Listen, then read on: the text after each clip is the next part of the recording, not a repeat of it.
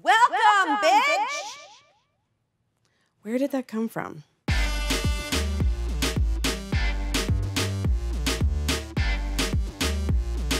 Humble brag. Last week I went home with a young man, and when we got to his apartment, I was all ready to Netflix and chill. He informed me that he didn't have a Netflix.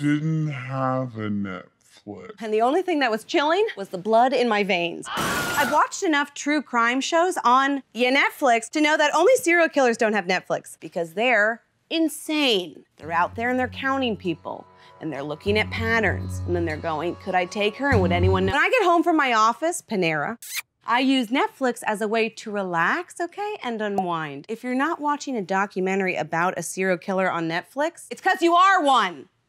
Psycho? Not having Netflix is worse than not having toilet paper in your bathroom, not having condoms, and not having a roof. Seriously, I dated a guy whose apartment had no roof, and you know what?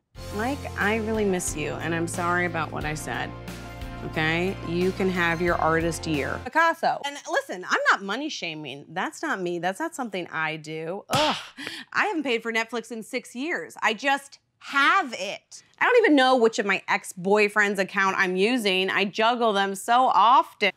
It is Dad's. Dad, please don't change the password. But let's be honest, if you can't get your grubby little hands on a Netflix password, that means you have no friends, no family. If you can't be trusted with a Netflix password, why would I trust you with my heart? I'm too fragile.